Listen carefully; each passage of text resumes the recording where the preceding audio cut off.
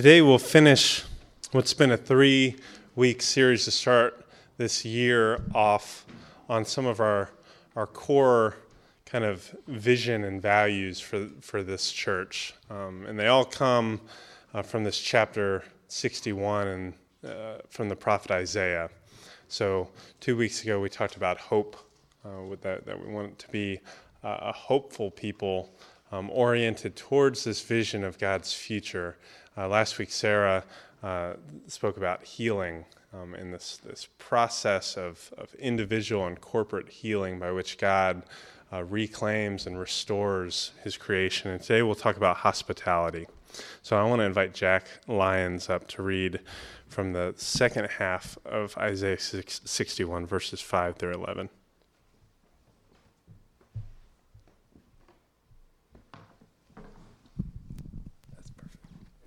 Foreigners will stay and shepherd your sheep, and strangers will be your farmers and vine dressers. You will be called the priests of the Lord, ministers of our God. They will say about you, you will feed on the wealth of the nations, and fatten yourself on their riches. Instead of shame, their portion will be double. Instead of disgrace, they will rejoice over their share. They will possess a double portion in their land. Everlasting joy will be theirs. I, the Lord, love justice. I hate robbery and dishonesty. I will faithfully give them their wage and make with them an enduring covenant. Their offspring will be known among the nations and their descendants among the peoples. All who see them will recognize that they are people blessed by the Lord. I surely rejoice in the Lord. My heart is joyful because of God. Because he has clothed me with clothes of victory, wrapped me in a robe of righteousness, like a bridegroom in a priestly crown, and like a bride adorned in jewelry. As the earth puts out its growth, and his garden grows its seed, so that the Lord will grow righteousness and praise before all nations. This is the word of the Lord. Nothing happened there. Thanks, man. That was great. So this week, I read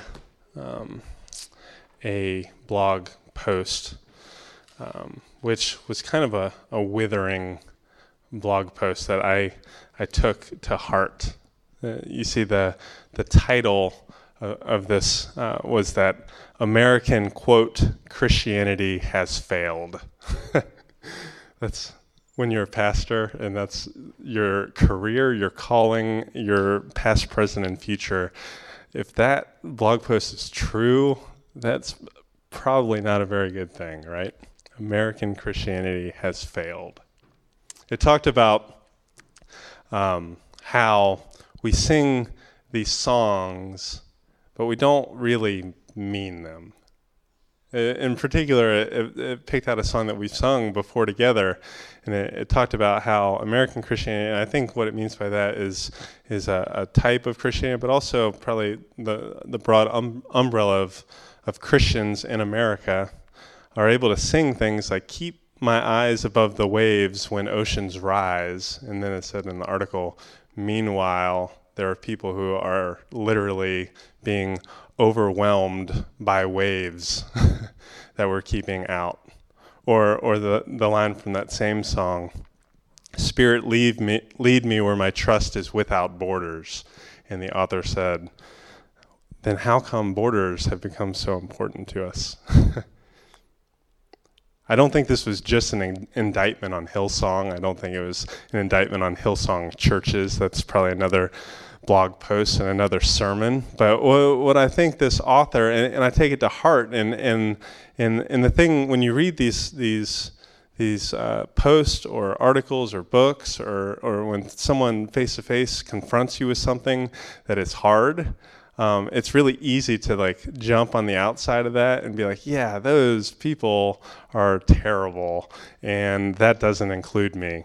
But it's a little harder to jump in and say, well, that kind of does include me. That kind of includes us. It's a little harder to let that criticism land and realize that many of the things that we sing and say that we are don't really wind up portrayed in the way we act or the way we orient towards others. So then enter that reading that Jack brought to us so well, the second half of Isaiah 61. And I think even for that, we read that text so much. Like I read that text so much because it's so energizing to who we are together and what we hope to become and what we're hoping towards, even as we're brutally realistic about what's going on here and now. That if we're not careful, it's lost on us just how scandalous and how surprising this vision of God's future is. First off, foreigners and strangers will be taking care of your stuff. Like that's what the prophet's saying here. And I don't think that's typically in the Jewish imagination or in our imaginations a good thing. Like I don't think that's a good sign if someone says, if you buy a house, for instance, maybe you're a first-time homeowner and you buy a house and you say, I can see into the future 20 years and someone else will be paying the bills and answering your mail. That normally means that you don't have much of a space in that future that you've probably imagined for yourself. It means probably that your people have been defeated or taken over. And this is actually something that Israelites are pretty familiar with, especially as Isaiah is writing. This is their reality of people in exile. But Isaiah speaks a new reality into their imaginations. Their old categories have to kind of fall and crumble and be rewritten because the future that God has for them sees them flourishing. There's no other way to read this chapter than that this is a hopeful, positive view of the future. And yet, strangers will be tending your flocks and foreigners will be handling your vineyards. Their future is not going to be as victorious masters or as defeated slaves. If we're reading this right, the first half of Isaiah and the second half, their future is going to be as hospitable neighbors. That's the future. Like we can be future people now. Isn't that crazy? Like we just have to learn how to do this really hard thing that's going to take the rest of our lives to learn how to do. In this future that God has for them, if they just simply enter into it, if we just simply enter into it, will earn us a reputation as a people blessed by God, a people blessed by the Lord. And within that little phrase, that sounds kind of precious to us if we're not careful, but within that is this giant story of God forming a people around Abraham. In one of the more surprising stories in the Bible about him coming to a 100-year-old man and saying, your 90-year-old wife is going to have a baby. And then they laugh and they name their kid after laughter because that's so ridiculous. And he says, and you will be blessed and you will bless others. Your blessing will leak over and extend to all the earth and they will be blessed because I have blessed you. The other day, Noah came home from school where they had heard this story, and she was very positive that Nana was going to have a baby. And Nana laughed, right? And so I was like, okay, we got to cut out of this story. You're like contributing to how this story is going. And I don't really like that. But if we can enter into this future reality even now, we'll earn that reputation. A people blessed by the Lord will be seen as a people of great connection, networkers, reconcilers. We'll be kind of empowerers. After all, that's what priests do. They connect humanity to God and God to humanity. So it's not surprising that in the next couple lines it starts to talk about Israel as a nation of priests of the Lord, ministers of our God. And that's not even what they're saying about themselves. That's what others are saying about them.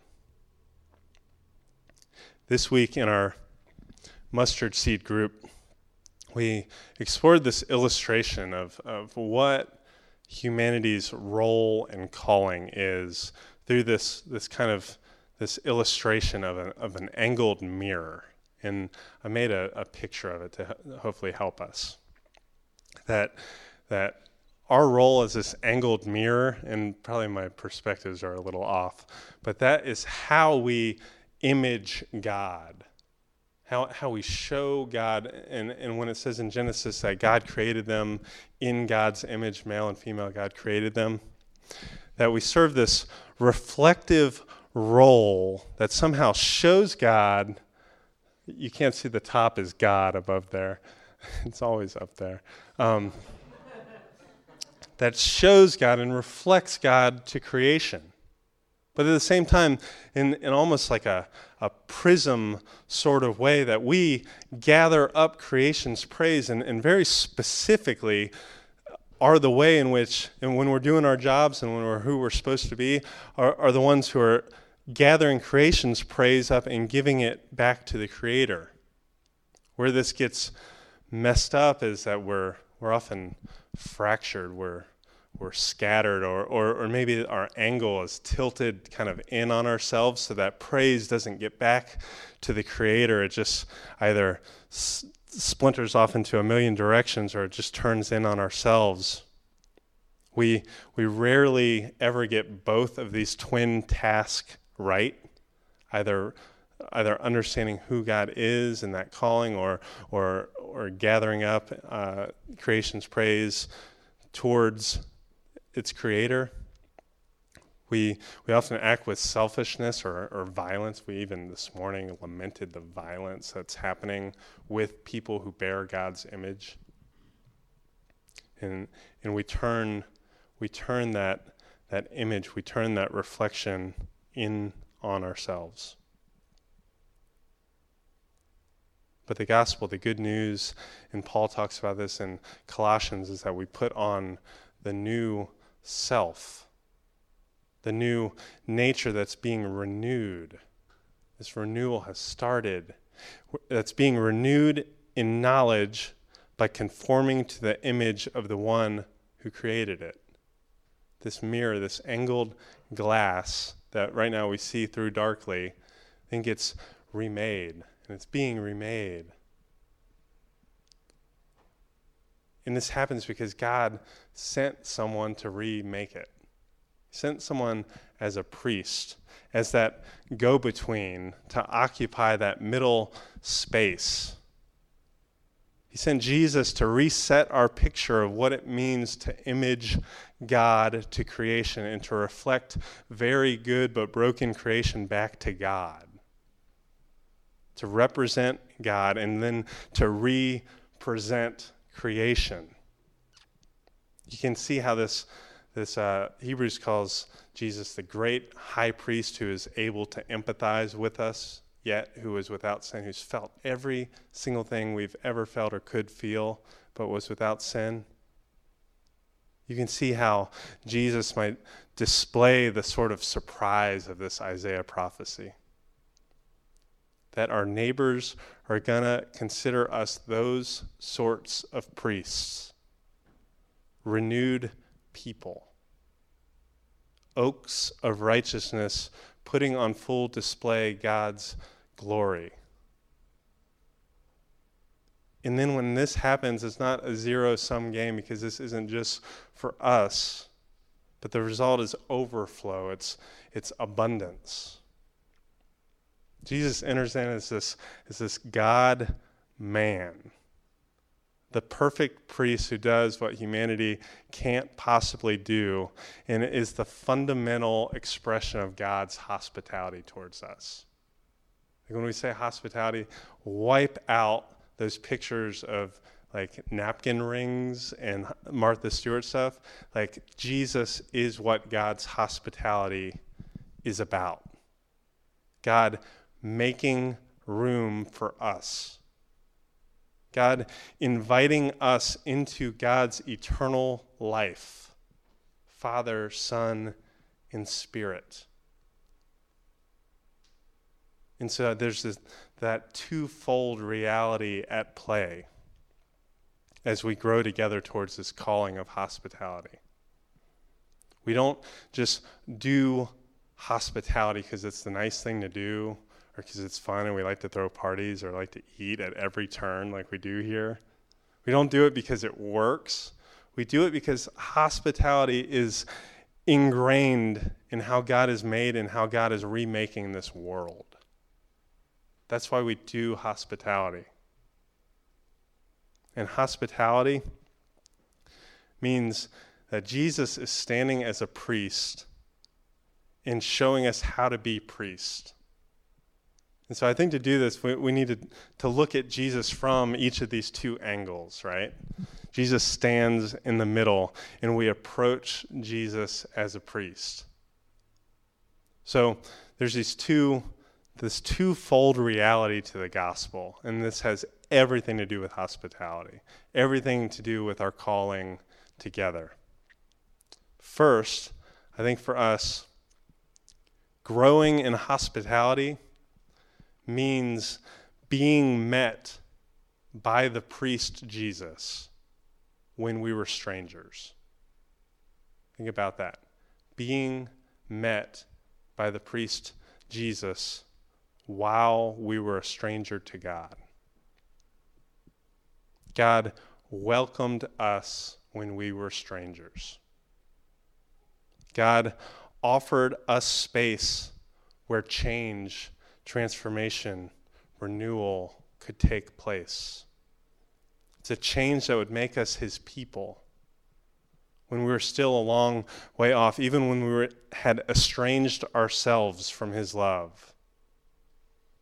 In Jesus, God welcomed the refugee into his family. Imagine that. Like on a we can't conceive of this on a local or national level. Imagine that on a cosmic level, that God welcomed the refugee into his family. This reformed family then eventually causes the Apostle Paul to proclaim, there is now no longer Jew nor Gentile, circumcised or uncircumcised, barbarian, Scythian, slave or free, but Christ is in all, and is in all. That's why this keeps popping up in our gospel stories. If you read your Bible, just crack open the New Testament in these gospel stories.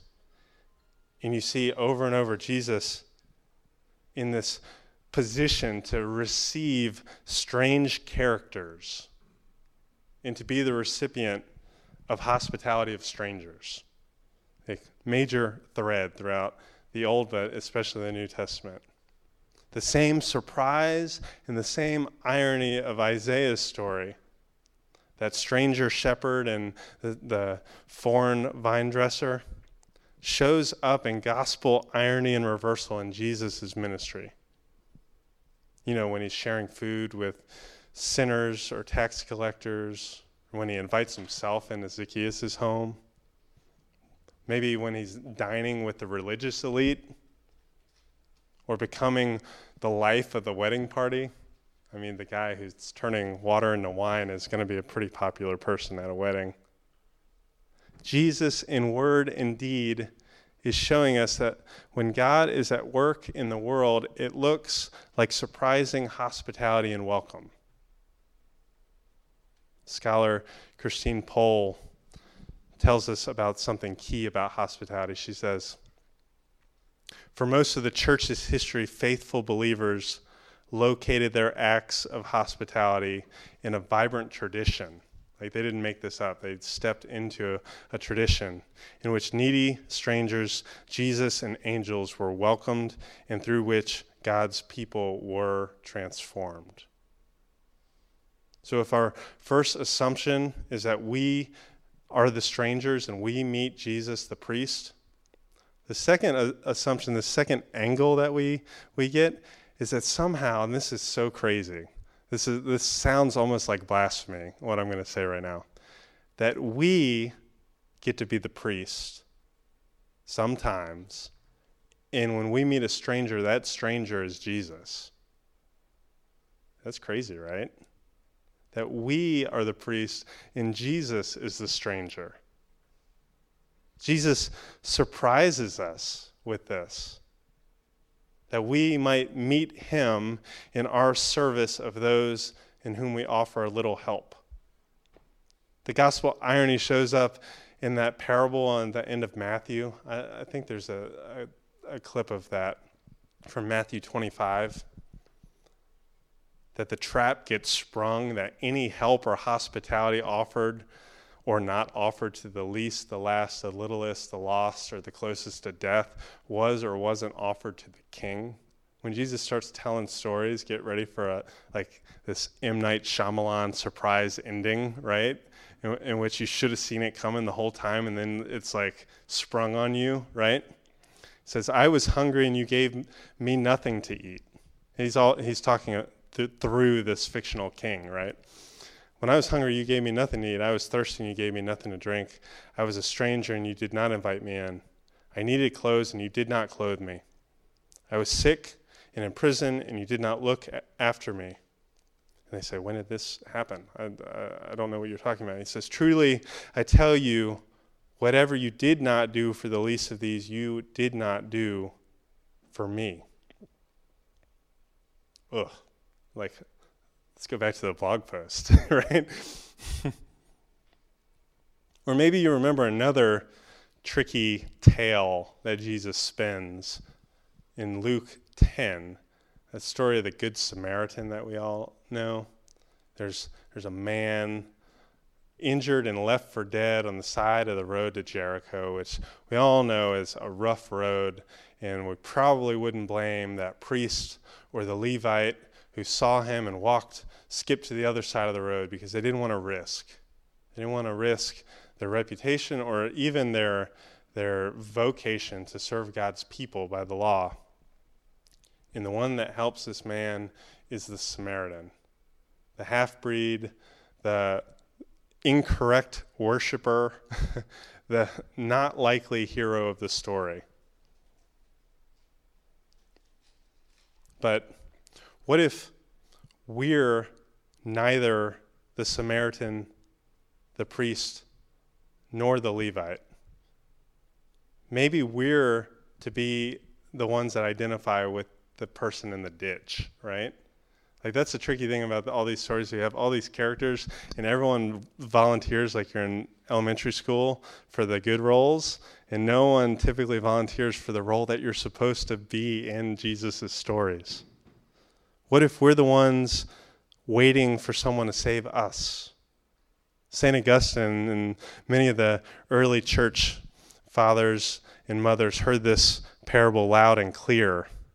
They said that man in the ditch is the one who the devil has accosted on the road of life. He stripped us of our life with God and beaten us with our own sin within an inch of our life. We're dead in our transgressions, unable to pull us out of the ditch, waiting for intervention, waiting for mercy.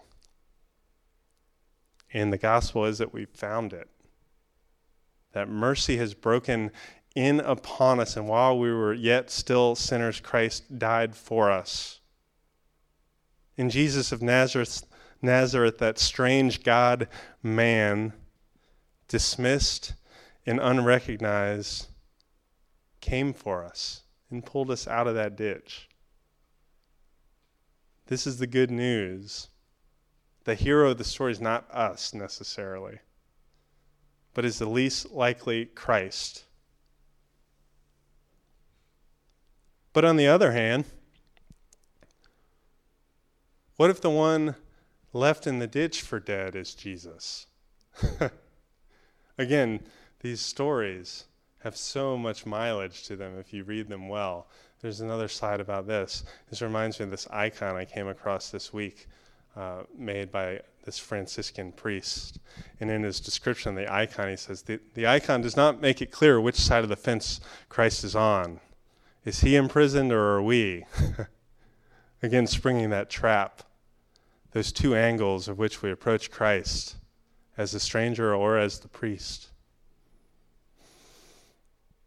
I think if we're going to get used to this twin reality, meeting Jesus as we desperately need and experience the hospitality of God, and meeting Jesus as we offer hospitality with generosity out of God's abundance. I think if we do it imperfectly and over, we'll develop these kind of stubborn convictions, like these things that'll make us predisposed to not have to think so hard about doing it next time. That's kind of how habit works. That's also how virtue works. And I think there's kind of two kind of stubborn convictions that I get from this, from this twin reality and this life of hospitality. And you'll learn these more and more. First conviction is that there is more than enough. If hospitality is even possible, we have to stubbornly insist that there is more than enough. Because we'll never open our door if we don't have enough room. We'll never buy someone a meal if we don't feel like we have enough money. We'll never do anything, and there's always a good excuse that there's not enough. Like this week, again, in the fabulous world of the internet, there's been all these amazing Holocaust memes about specific pictures of men and women in the Holocaust who were turned away at the borders of America and who wound up dying, like shortly thereafter. They were interned and died. And we obviously understand the point of these. I think we can understand them also in that the idea if we're stubbornly insisting that there's enough, like it should be less likely that we'll turn someone away for that. But I think the other side of this conviction towards abundance is that not only is there enough, there's more than enough. Not only do we have enough to be generous with, but this Isaiah picture has all this room for possibility, all these unanticipated things that we couldn't come up with on our own. A few years back, there was a book written called The Geography of Genius. It's not a Christian book, but this author, it's kind of like a travelogue. And his main goal is to visit all these amazing places in the world in which there were these spurts of genius, like these locations, like Renaissance Rome, where all this amazing art and thought and invention and all this was happening during this very small length of time, or Silicon Valley several years ago, and where there's just this explosion. And he goes all these places, and he highlights historic figures, and he talks about some of the components in these places that make it more likely that there's going to be creativity and flourishing and innovation, all these things that we try so desperately for, like especially in this city, in Durham. These are unequivocal goods that we go after and spend a lot of time and money on.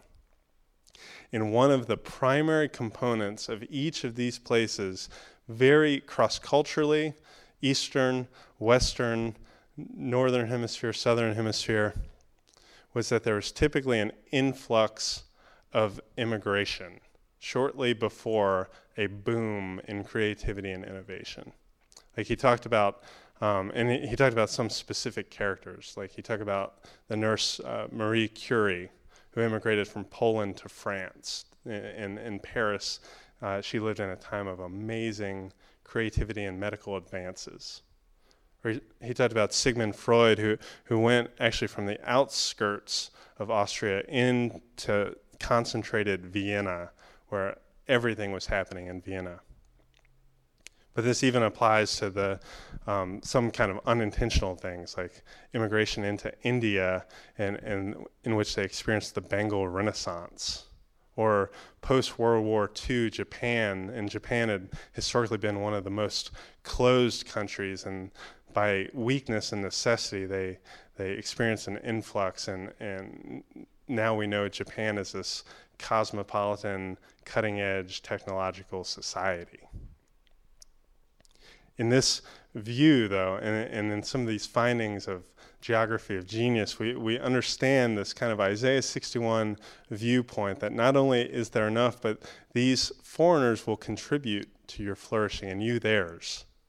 Isaiah 61, if we remember, says, "You will eat the fats of the nations, and they will call you blessed." This is some sort of crazy, reciprocal, surprising relationship. Not just necessity or mercy that we're being hospitable, but anticipation and opportunity. There's more than enough.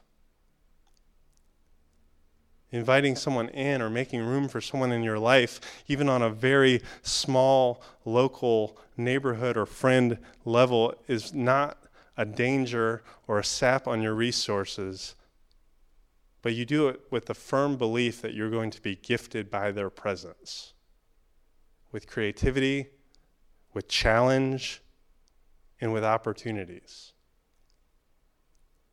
There's more than enough. And the second kind of stubborn insistence that you have to have if you're going to have like a sustainable life of hospitality is that God is always surprisingly at work. Like that is a firm belief in God's sovereignty and trust in him. And it is also a mode of following Jesus that begs what, again, St. Paul would say, are following with fear and trembling as we live out our faith. That in terrible circumstances, God is surprisingly at work in that. It doesn't mute or erase what's going on, but Christ has promised to be with us even until the end of the age. I think this would revolutionize our ability to be hospitable if we understood this. Because I think it expands our definition of what it means to be hospitable. Things that once were deficits are now assets to us. Like, think about how this applies to your work and to some of the boundaries or some of the limits that you have with work.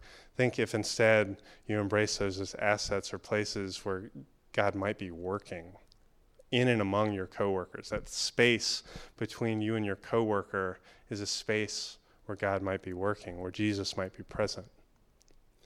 Or I think about some of the major issues that even in this last week, and I think when we think about crisis pregnancies or unborn children, I think there's a place for us to just completely be dedicated to the fact that God is at work in that. Despite the circumstances, despite the politics around all of it, if we're attending to and being attentive to God's presence, we want to continue to see what God's work is going to be. Or I think about in conflict, in many of the conversations that have bubbled up and have bubbled over in the last year regarding Black Lives Matter or racial strife and conflict, like a firm commitment that God is at work in the middle of these confusing, intense times will allow us hopefully to listen better, certainly to continue our conversation, definitely not to discard something out of hand that you don't understand or don't agree with, because God might be at work. It's one of my greatest fears in life is that I'm just going to miss what God's doing. Like, it's my spiritual FOMO, right? Fear of missing out on what God is doing. That's got to be part of a posture of hospitality that can go wrong.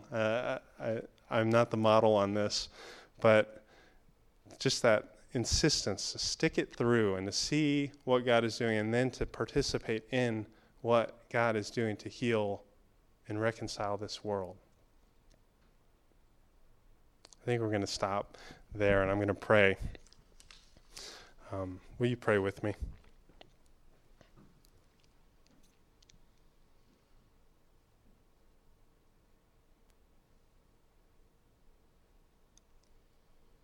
Lord God, giver of life, giver of new life.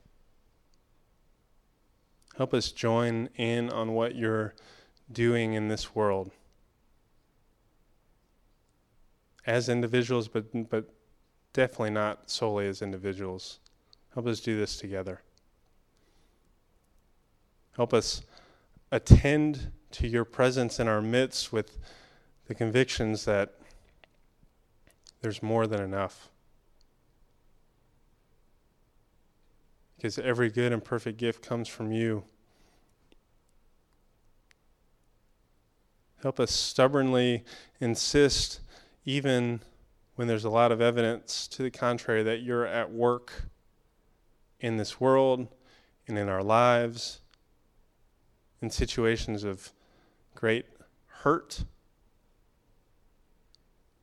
in very complicated situations and conversations, in times when we're tempted to throw in the towel and give up, to disconnect or to numb ourselves. Help us attend to your presence in our midst. We thank you, Father. We pray all this in the name of the Father, Son, and Holy Spirit. Amen.